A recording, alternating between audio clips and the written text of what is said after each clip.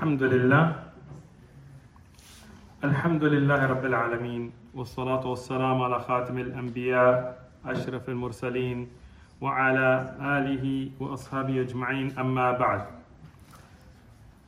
طيب, regarding the time before Rasulullah sallallahu alayhi wasallam's birth, we talked about the area of Yemen, and we talked about that which we found from the Quran about Ashab al-Fil, and from the Sahih Ahadith about Abraha and what happened in Yemen and how the Persians then came to rule with Wahriz, and then after him his son, then his son.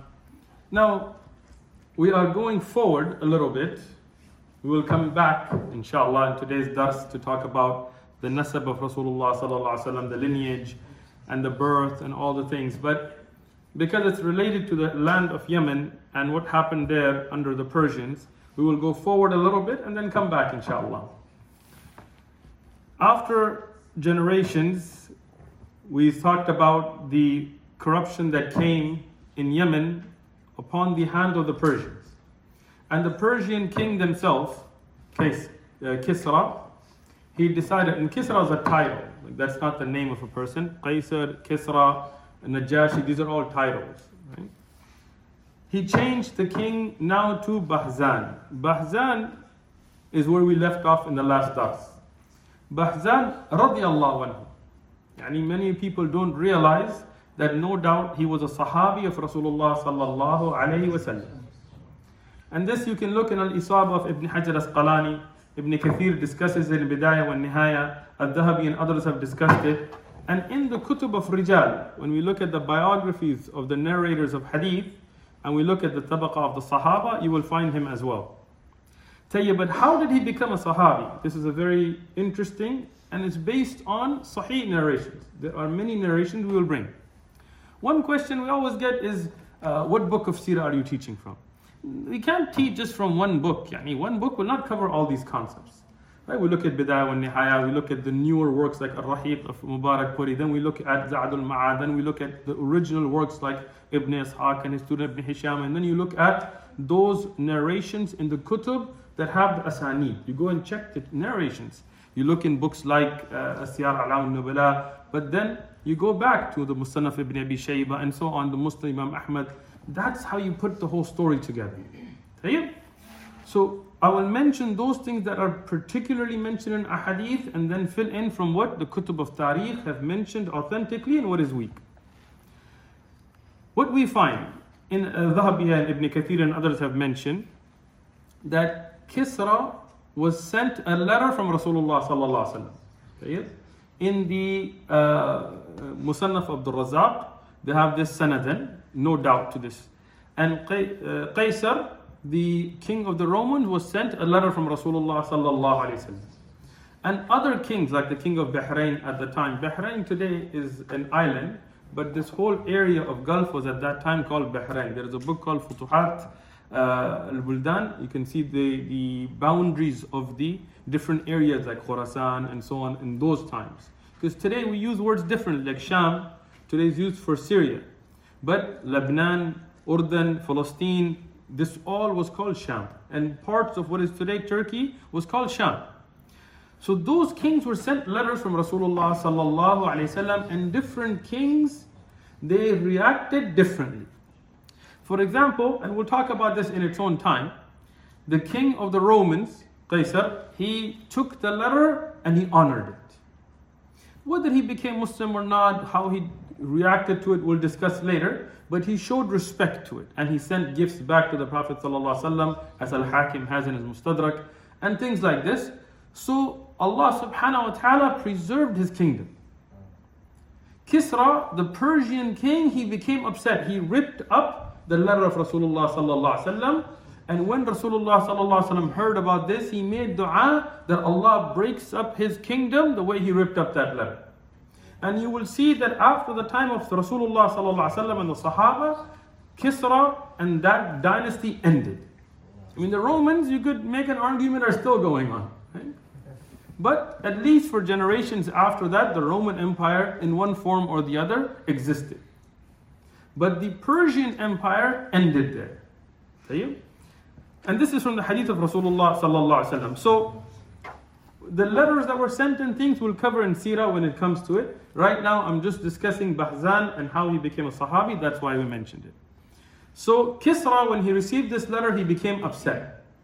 The Persian used to consider the Arab like nothing, like they're servants, they're nobodies, right? And the Arabs were nobodies. Before Islam, what was the skill of the Arab?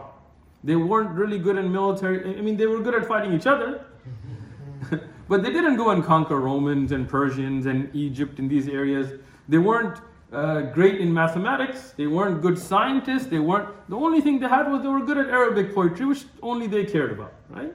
What did Allah subhanahu wa ta'ala honor the Arab with? La ilaha illallah. And when the Arab leave this, you will see what happens. Every bounty of Allah subhanahu wa ta'ala is given through this deen of Islam. When we saw that the Persian king said that somebody from the Arab, these Bedouin, nomad, nobodies, they don't even have a kingdom, they don't have a king, they don't have a standing army, dares to write me a letter. Look at the kibr here, right? Sometimes when you give somebody da'wah, they have kibr.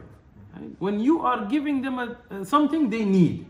And if we go tomorrow to Biden and Trump and give them the da'wah towards Tawheed, they should be thankful for it because they are in need of it, as is everybody else. But sometimes people become mutakabbir, and they become prideful. So this king of Persia said, how dare an Arab try to call me towards his religion? These nothings. So he ripped up that letter and he threw it. And he sent a messenger to Yemen. Yemen was under the Persians at the time. And Bahzan was the emperor of Yemen. Assigned by Kisra, the emperor of Persia. So he was under the Persian Empire. So he was told that, look, there is an Arab and you are ruling for us in the Arab land.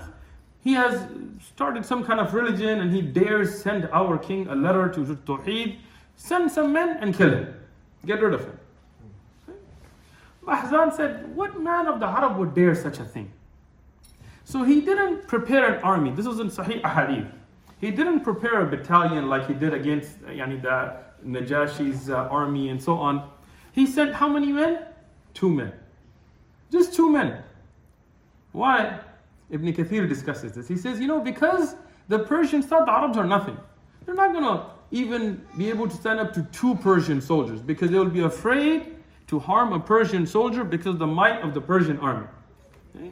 The people of dunya always think in dunya terms. They don't think about the akhirah. They don't think about the qudra of Allah subhanahu wa ta'ala. They didn't take a lesson from Abraha. Abraha was before this. And the whole army and tanks of elephants that were the tanks of the time and all of that. And they still didn't learn a lesson. So Bahzan sent just 2 men. And he told them, find this man of the Quraysh and see what he's about. And if you see to be upon the truth, then bring him back to me. If not, either get rid of him or bring him as a prisoner, it's up to you. And he gave them these instructions. So they went and they heard he was from Mecca.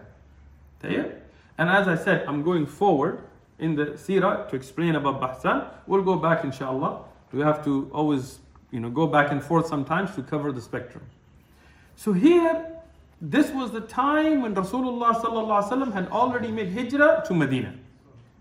Okay? So when they went to Mecca, the people of Mecca, the Quraysh, the mushrikeen of Quraysh, they were enemies to Islam.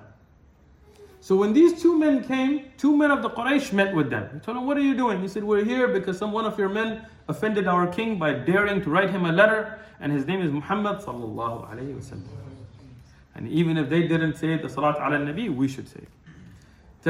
So they said, where is this man? They said, oh, no problem, we got you, we'll help you out. Because they were enemies as well. They said, go this way, this was the way to Medina, he is in Medina now, and go and find him and take care of him, and he's very bad, and we don't like him either, and so on and so on. So the 2 men said, fine, they headed out to Medina. These 2 men of the Quraysh, they went back to the Quraysh and they said, congratulations. We're going to translate here a little bit, right? They're like, it's done.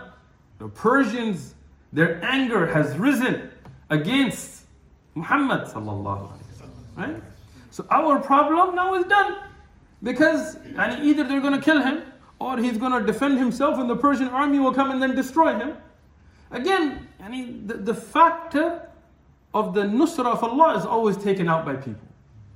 And Tariq repeatedly shows us that that's a critical mistake. Many empires have ended because they forgot about the nusrah of Allah subhanahu wa ta'ala. And many before Rasulullah sallallahu alaihi wasallam, we look at Musa alayhi salam and the aqwam like the Qawm of Lut and Qawm of Nuh that were destroyed. Not because Nuh alayhi salam had some kind of atomic nuclear weapon or something. No, he had dua.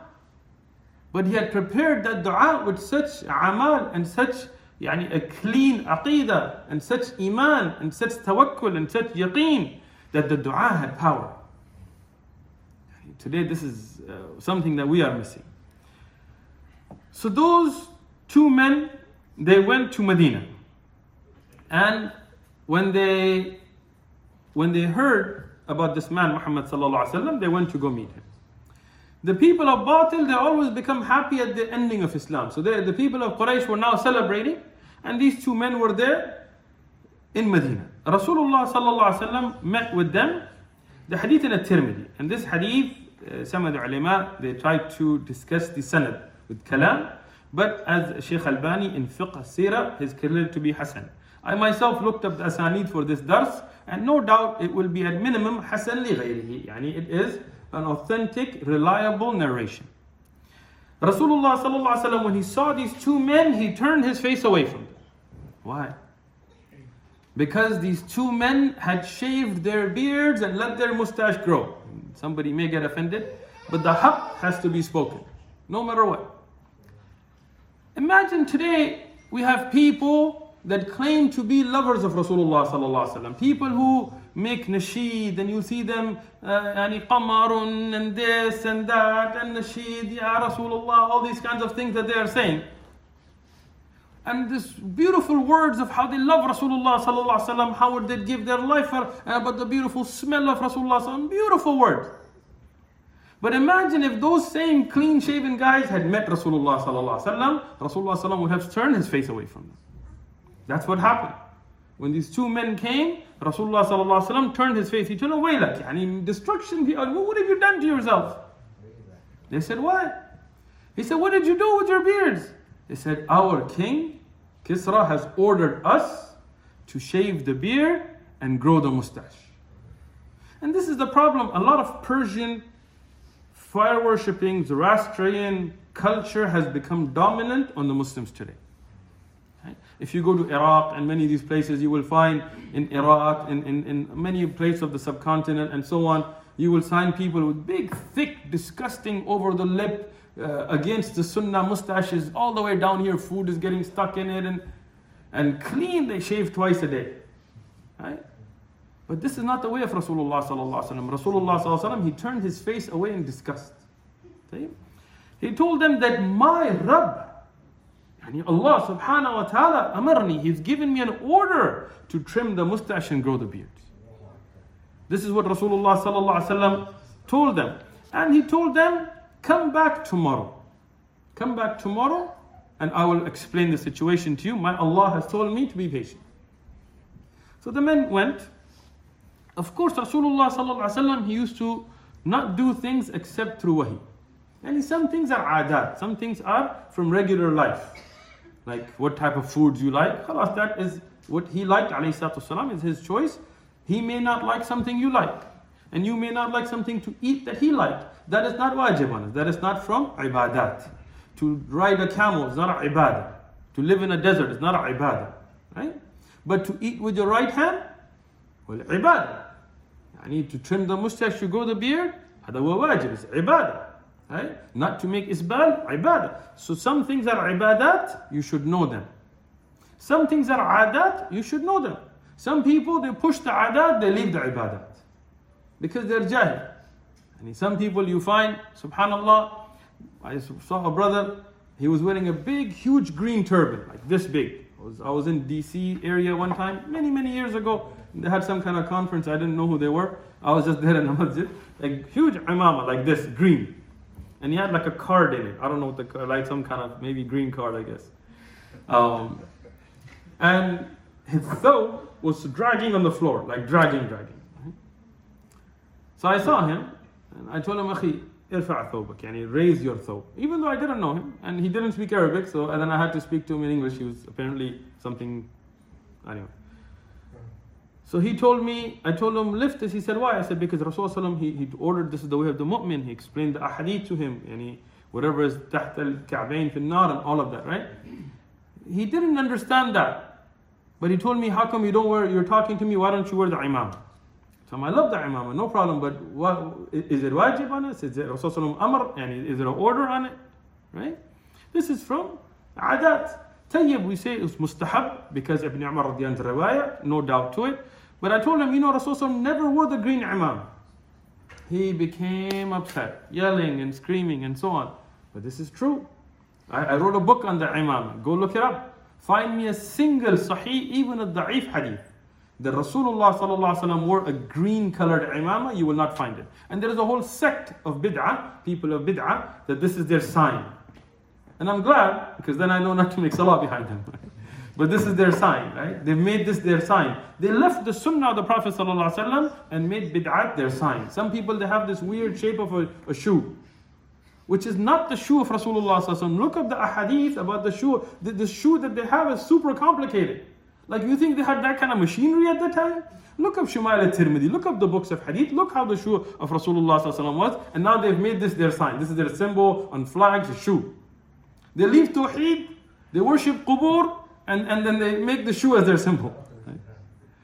So, khair, these men, when they came back, Rasulullah sallallahu alayhi wasallam, he told them that my Rabb subhanahu wa ta'ala has caused your Rabb, your Lord, to die. Because remember the day before, they said our Rabb ordered, our Lord ordered us. And then Rasulullah replied to them that my Lord ordered me. So the next he told them, my Rabb subhanahu wa ta'ala has caused your Rabb to die. Because your Rabb dies, my Lord never dies. Okay? This is in the longer narration. The shorter narration, he just told him that Allah subhanahu wa ta'ala has caused your king to die. And he explained how he died, which is that his son killed him. Now, when did this happen? Rasulullah told him the night before. This is from the Mu'jizat al-Nabi alayhi salatu wasalam. These are the miracles of the Prophet. This is why we challenge people with these beautiful, authentically established miracles. And we will go over, inshallah, 3,000 narrations during these durus. Not 3,000 separate incidents, but 3,000 narrations. Many of them are tonight's, which is, this was a miracle. How could the Prophet ﷺ, he didn't go and check Twitter or Instagram, didn't get an email, nobody posted it on Facebook. It was impossible at that time for an event to have taken place in Persia and the same night for that news to be in Mecca. So these two men, they were shocked at this. They said, you know what? We're going to go back to our king, yani Bahzan, and we're going to give him this news, this amazing thing you told us, and if it's not true, then we're going to come back with an army. Rasulullah told him, go do what you like. So they went back to Bahzan. When they went to Bahzan here was shocked at this news because he did not know of this. I mean, imagine the travel now. They got the news the next morning. They traveled to Yemen. So days passed, weeks. Now when they got to Yemen, Bahzan said, I have not heard of this. How could he have known the next morning of something? And I am the governor under that king. I have not heard this news from Persia. So this has to be a lie. This has to be a lie.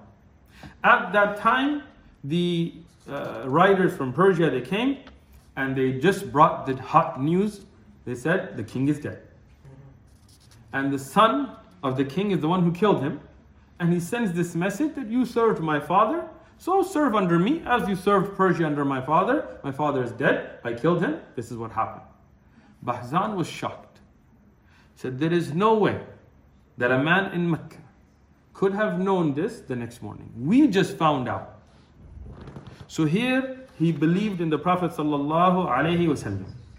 Before I move, just because we were on this subject, there is a word khuda. Anybody heard this word before? Khuda. Khuda hafiz, khuda paaman. This word, many people use it for Allah. Khuda for Allah. But this is incorrect. This is not correct. I know, I've read Islam QA too. Calm down. Don't think you looked it up before me. But Islam QA, as wonderful of a website it is, may Allah reward all those that work for it. It's not a teacher. This is just a reference site. The word Khuda, it has come from before Islam, from the Zoroastrians. And the Zoroastrians used to use it for Ahura Mazda. I may have mispronounced that. Milad can correct me later. Okay? But Ahura Mazda was a particular deity, and there was a time that the word Khuda was only used for this false god. Later it became a term that would be used for other deities. But it is no doubt not a term that is befitting Allah subhanahu wa ta'ala, because it can be used for other than Allah. Even today you will find in poetry it being used for other than Allah subhanahu wa ta'ala. Allah subhanahu wa ta'ala has given us so many asma al-husna. And He told us about many that we don't know about, but many that we do know about. In the Quran, in Sahih Ahadith, I think we covered more than 114 during our Aqidah Durus, only from the Quran and Sahih Ahadith. There 99 is just one hadith about the Fada'il of 99, there are more. Have we run out of them? Like the word Allah, na'udhu billah, has become boring to us, or what? Why can't we use the word Allah?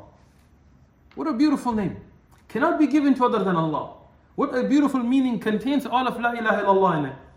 What this could be from the asma of Allah subhanahu wa ta'ala that is the most beloved, it is the most used. It could be Ismul Azam, the one that if you make dua, Allah does not reject the dua. And this is the aqwal of many of the A'imma and Ulama. You find this throughout the Quran and Sahih Ahadith. Why leave it? And people quote Ibn Taymiyyah's qawl. Ibn Taymiyyah is not justifying the use of Khuda. He said Allah is remembered in many languages, and he mentioned the word Khuda, that people remember Allah by it, but he did not say it's permissible. People misquote and misunderstand because they don't understand the way of writing of Shaykh al-Islam Taqiyuddin Ibn Taymiyyah. Rather, what is correct is Khuda is not permissible to be used in place of Allah subhanahu wa ta'ala. Rather, the word Allah or Ar-Rahman or Rahim or Quddus or Ghafoor or any of the beautiful names of Allah, use them. Allah has told us about them. Why make up a name from the people of shirk that can be used for other than Allah, that denote shirk before even the word God? We should not use the word God except if you want to just give da'wah to somebody who doesn't know the concept of Allah. Right there you can explain it using that word until you're able to explain it to them. Tayyib. Bahzan realized that Rasulullah sallallahu alaihi wasallam was a true prophet. So he sent his messengers back, and what we find by Ibn Kathir and others, that they said no doubt he accepted Islam. Many of the ulama of Islam have mentioned his sending gifts and messengers back to Rasulullah sallallahu alaihi wasallam. Al-Hakim has this in his Sahih, and others in his Mustadrak, ala Sahihain, and so on. Other a'imma like ulama, like Ibn Hajar, actually mentions that Bahzan himself went back to Rasulullah sallallahu alaihi wasallam and he accepted Islam and he saw the Prophet sallallahu alaihi wasallam, and that's why he is counted not amongst the tabi'un but amongst the Sahaba. Right? Awais al-Qarni, he was alive in the time of Rasulullah sallallahu alaihi wasallam. He was Muslim, but he didn't see Rasulullah sallallahu alaihi wasallam, so he's considered a tabi'i, even though he was there. And of course, he has his fada'il. Rasulullah mentioned his fada'il. But here, Bahzan is mentioned that he actually saw Rasulullah sallallahu alaihi wasallam, and many of the Persians under his command, they became Muslims. Al-Dhahabi has a narration, which I didn't find sanadan, but he mentions it under Tariq. He said the Persians, they when they became Muslim, they saw the Muslims had two camps. There were the people of Hijrah, Muhajirin, and there were the people of Nusra, the Ansar. People of Mecca, they were Muhajirin, and the people of Medina were Ansar. So they said, Min man nahnu, where are we? We're Persians. We're not Arab, we're not from Quraysh, we're not from Mecca, we're not from the Ansar. Here Rasulullah sallallahu alaihi wasallam said, Wa antum min ahlul bayt. This is a narration mentioned by Al-Dhahabi. As I said, I did not find this sanadan. What I did find sanadan is the narration about Salman al-Farisi. When the people were talking about where is Salman al-Farisi, he's not from any of the qabail of the Arab, talking about their lineage. Rasulullah sallallahu alaihi wasallam mentioning that Salman minna huwa min ahlul bayt. Right?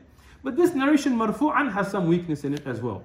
Rather, what we find authentically is this is established from Ali ibn Abi Talib radiallahu anhu. When he was asked about Salman al-Farisi and amongst other fadail, he said, Salman min Ahlul Bayt. And this is mentioned يعني by Al-Hakim in his Mustadrak, and Al-Tabrani in his Mu'jam, and Al-Haythami in Majma' al-Zawahid, and Shaykh Albani, he considered it to be authentic, mawqufan, Ali ibn Abi Talib radiallahu anhu. But what is the lesson we take from this? Is Salman al-Farisi from Quraysh? La. Is he from the blood relatives of Rasulullah sallallahu alaihi wasallam? But even Ali ibn Abi Talib radiallahu anhu is saying he is from Ahlul Bayt, which shows we do not have nationalism in Islam. Tayyib? Abu Lahab, is he from the family of Rasulullah sallallahu alaihi wasallam? Is he not from Quraysh? Is he not from Banu Hashim? Right? Is he not related DNA wise from Rasulullah sallallahu alaihi wasallam? Does anybody consider him Ahlul Bayt? La. The ilaqa here, the connection is that of Iman. Yes, those that are actually from the family of Rasulullah sallallahu alaihi wasallam and they became Muslim, and they are like, for example, Ali ibn Abi Talib radiallahu anhu and Fatima radiallahu anha and Ibn Abbas radiallahu anhuma and Abbas, his father. We love them, we make ihtaram of them, we love Ahlul Bayt, we love the al-Nabi alayhi salatu wasalam, we love them, wallahi we love them.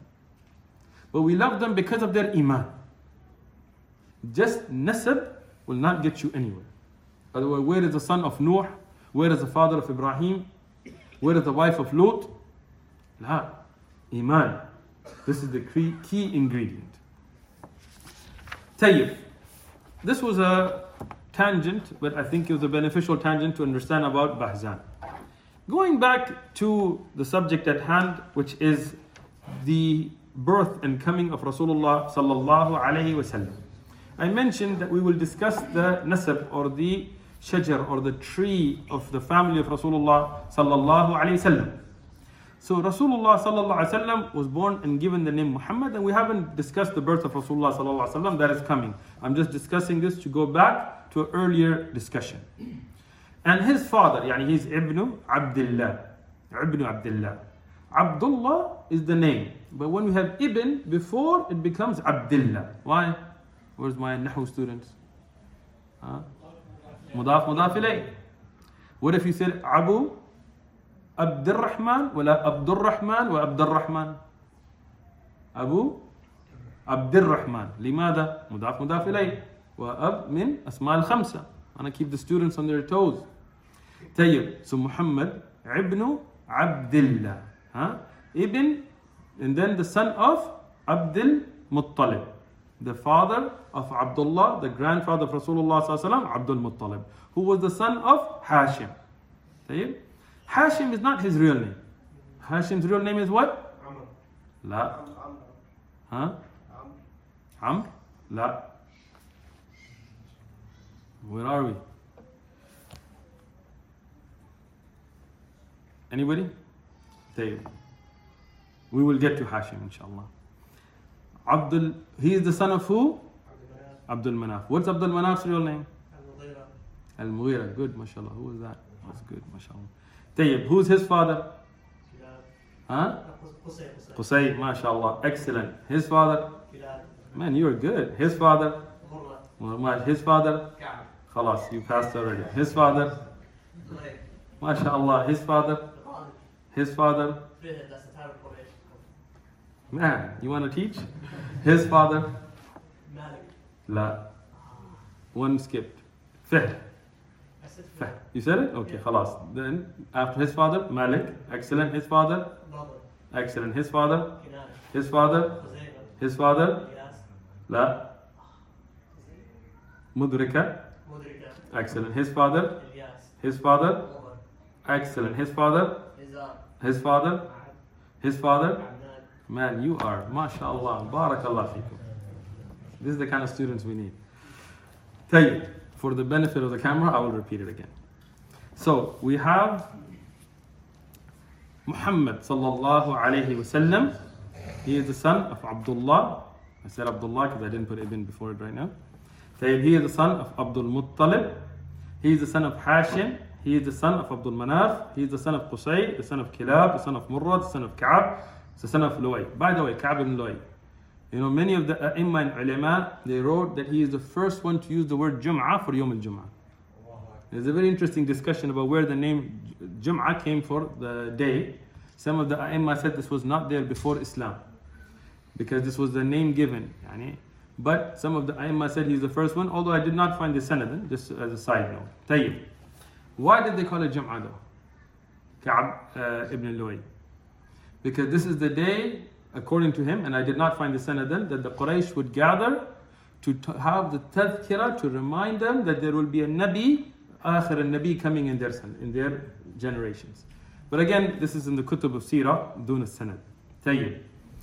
Ka'ab ibn Lu'ay, ibn Ghalib, ibn Fahr, Fahr is the one that Quraysh is mentioned after, and this is mentioned by Al-Baghawi, Ibn Qayyim, Ibn Hazm, and Ibn Hibban, as mashallah, you already mentioned. He's the son of Malik, the son of another whose actual name is Qais, son of Kinana, son of Khuzaymah, son of Mudrika, son of Ilyas, son of Mudr, son of Nizar, and he is the son of Ma'ad, and then he is the son of Adnan.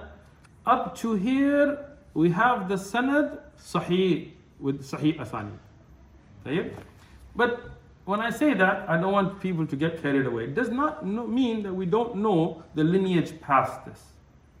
But up to here, as Ibn Hajar has mentioned in Fath al-Bari, and Al-Tabrani has also mentioned that with Asanid, Ibn Hajar references Tabrani's work. Tabrani mentioned it bi-isnad jayyid, yani authentic jayyid. From who? You know who's the one that mentioned this? Aisha radiyallahu anha.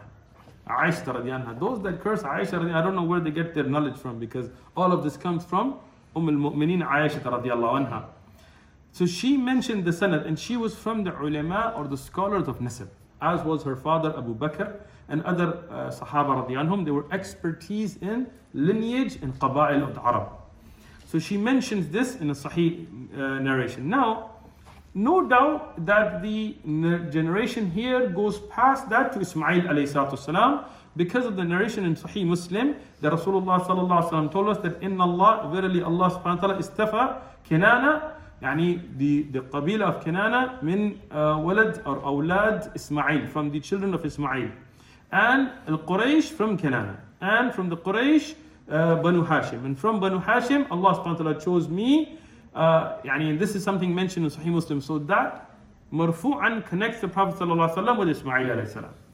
So the next generations that go on to Ismail alayhi salam and Ibrahim alayhi salam have also been mentioned with ahadith, and even if there is some kalam on the asanid, they are established because they are supported by these sahih ahadith.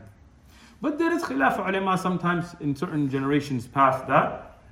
And then from Ibrahim alayhi salam to Adam alayhi salam are the weakest of the narrations, and those are mostly from Israeliyat and so on. But we do know that this was something that the Sahaba understood the lineage, and they supported and understood this. Tayyib.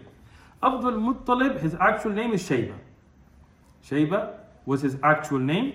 We'll talk about how he got to be known as Abdul Muttalib. Abdul Manaf, his name is Mughira. And Fahr was known as Quraysh for gathering the Quraysh together in their strengths. Another, his actual name is Qais. And Mudrika, his actual name is Amir. These are just some things for you to benefit from regarding the lineage of Rasulullah sallallahu alayhi wasallam. Tayyib. How did we get to where we were? At the time of Qusay. Qusay is we mentioned him from the grandfathers onwards of Rasulullah sallallahu alayhi wasallam. Where we had left off in the seerah was that the Khuza'a Qabila had taken Mecca from Jurham. Jurham had been defeated, Khuza'a had taken, and Jurham had hidden the well of Zamzam. Zamzam was lost at this time. So at this time, Qusay was known to be a very intelligent man. Rasulullah sallallahu alaihi wasallam has told us that nobody from the lineage of Rasulullah sallallahu alaihi wasallam has been born from zina. All of from Adam alayhi salam all the way to Rasulullah sallallahu alaihi wasallam, everybody that is from the lineage of Rasulullah sallallahu alaihi wasallam, that Rasulullah is from that lineage coming down, yani from the ancestors of Rasulullah sallallahu alaihi wasallam, were all honorable. Does not mean that they were all on tawheed, but they were people of honor, because Allah subhanahu wa ta'ala would not bring the Nabi from a product of zina. Tayyib. So here Qusay was very honorable. He was known for his honor, and he was known for his intelligence, and he was known to be a very hospitable host. This is from the sifat of the Arab, diyafa. They were very they were generous hosts. They were very good at being good to travelers and so on. So Qusay, he gathered the Quraysh and he said, we should fight the Khuz'a Qabila and free Mecca from them. Why do we have a foreign power ruling over us and they are doing dhulm? Obviously, when you have an occupying force in your country, no doubt they will do things that you will not be pleased with and so on. So he gathered the Quraysh and they fought the Khuz'a Qabila under the leadership of Qusay, and they defeated them and freed Mecca from them. Here now, Qusay became the de facto leader of Mecca. Mecca and the Arab didn't have a kingdom system. They didn't have a king, but they would have leaders and elders, as Abdul Muttalib will become later, as we'll discuss. Qusay became known for being very generous. He would give water and whatever he could from food and things to the Arab who would come to perform Hajj. And he had 4 sons. At the time, they didn't have hotels and restaurants. This was something that would be found shameful even the time of the Salaf. And when you look at Jarh al-Ta'dil, if somebody was known to eat outside, not as a guest and not in their house, outside on the streets, they would make him weak in hadith, because it was seen as Khalif al-Adab. Today, we go out, today Mecca and things, it runs on restaurants and hotels, but the Arab at that time, they loved to host the Hujjaj. So he wanted to continue this trend, but he knew that he would have to hand this over to somebody. So he had 4 sons. One of them was known as Abdul Manaf, and we mentioned his real name is Al-Mughira. Tayyib. And Abdul Dar, and Abdul Uzza, and Adi. These were 4 sons of Qusay. Abdul Manaf was the most honored of them. The Quraysh honored him. He was the most intelligent of them. He was the most honorable of them. And he was the one that would go out of his way to respect and take care of the Hujjaj. But Qusay was afraid that his other sons would get left behind. So his weakest of sons, the least honored of them, the least intelligent of them, Abdul Dar, he made him the chief. He put him in his place, because he said, my other 3 sons already have their own wealth. They already have established their own honor. But this one, he's weak. So if I put him in this leadership role, then he will be respected by the Quraysh. But the most respected of them, even after Abdul Dar became the leader in place of his father, was Abdul Manaf. Abdul Manaf was respected and honored by the Quraysh. And at this time, when the Quraysh wanted to honor their guests, the people Hujjaj, they would give them water and they would try to give them of food and clothing of what they could. But the food and things was very simple at that time. Abdul Manaf, he had then 4 sons of his own. One of them, his name is Hashim. Hashim, we'll get to know him well. And his name is Amr. His real name is Amr, but he was known as Hashim. We'll explain why. We have Muttalib, and we'll talk about Abdul Muttalib and how that got to be. And then there is Abd Shams, and Nawfal. These were the 4 sons of Abd Manaf. From the children of Abd Manaf, the most honored of them amongst the Quraysh was Hashim. And from him comes the sub-clan, Quraysh, and then the sub-clan of Banu Hashim, where Rasulullah sallallahu alaihi wasallam will come from. His name was Amr. Why was he called Hashim? Because he wanted to take diyafa or the serving of the guests to the next level. So what he would do is he would not just serve them food, but he would break up the food to make a soup-like dish for them, which at that time was like 5 stars, as we could say in our times. At that time, they didn't have today we have food, we have rice and salan and sauce and meat and kibba and whatever, falafel and this and that. At that time, food was simple. Sometimes just dates and water, sometimes just bread and water, and so on. So when he would break it and make it into something more, they took it to be a great honor for the guests. And Hashim became the most honored of the people of Quraysh. And he wanted to get married, so he wanted the most honorable of women.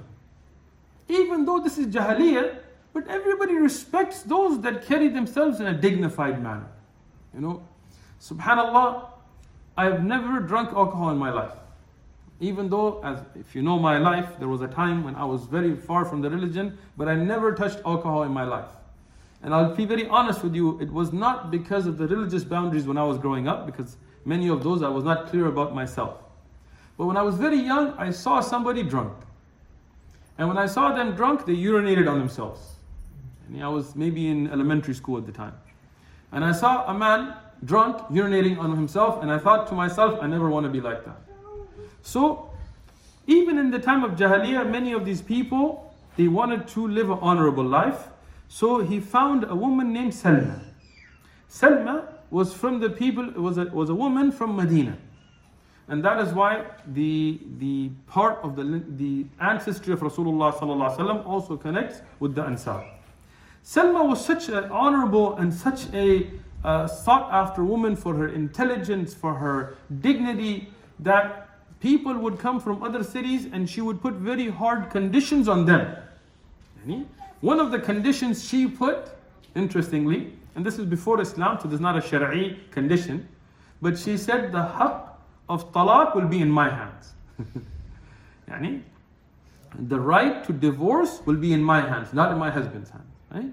And because she was so sought after, that Hashim, he agreed to this and he married her with this condition.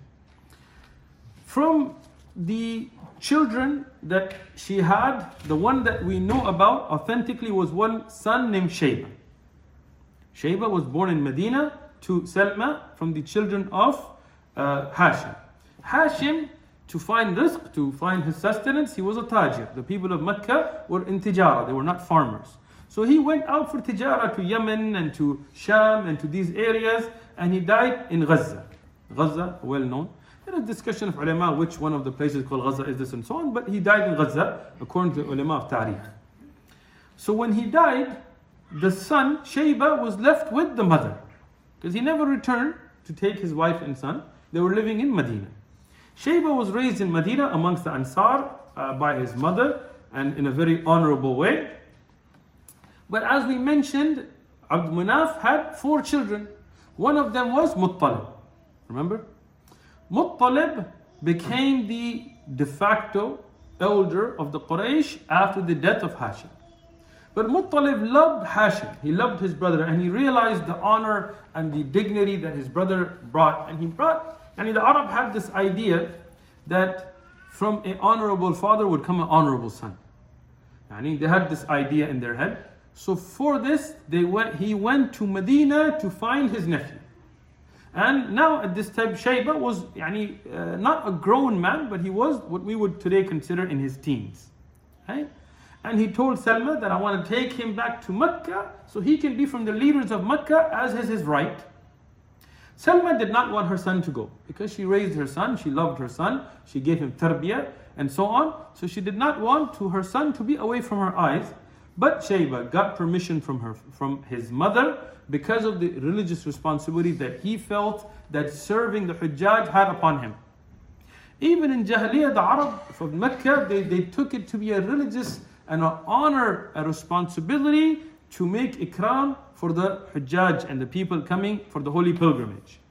So Shayba here, he went back with Abdul Muttalib, with Muttalib to Mecca.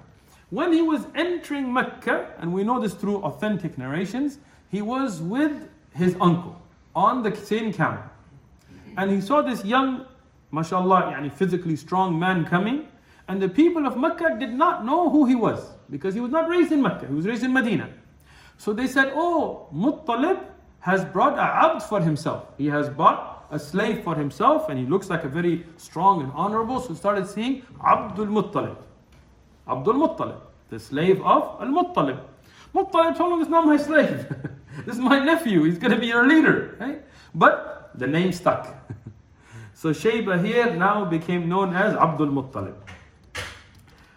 Now Abdul Muttalib, he entered Mecca and he saw that the people of Mecca were in great need of water, and he saw that there was no Zamzam. And at this time, Muttalib died, and Shayba Abdul Muttalib became the leader of Quraysh. And the rest will be next Saturday, inshallah ta'ala.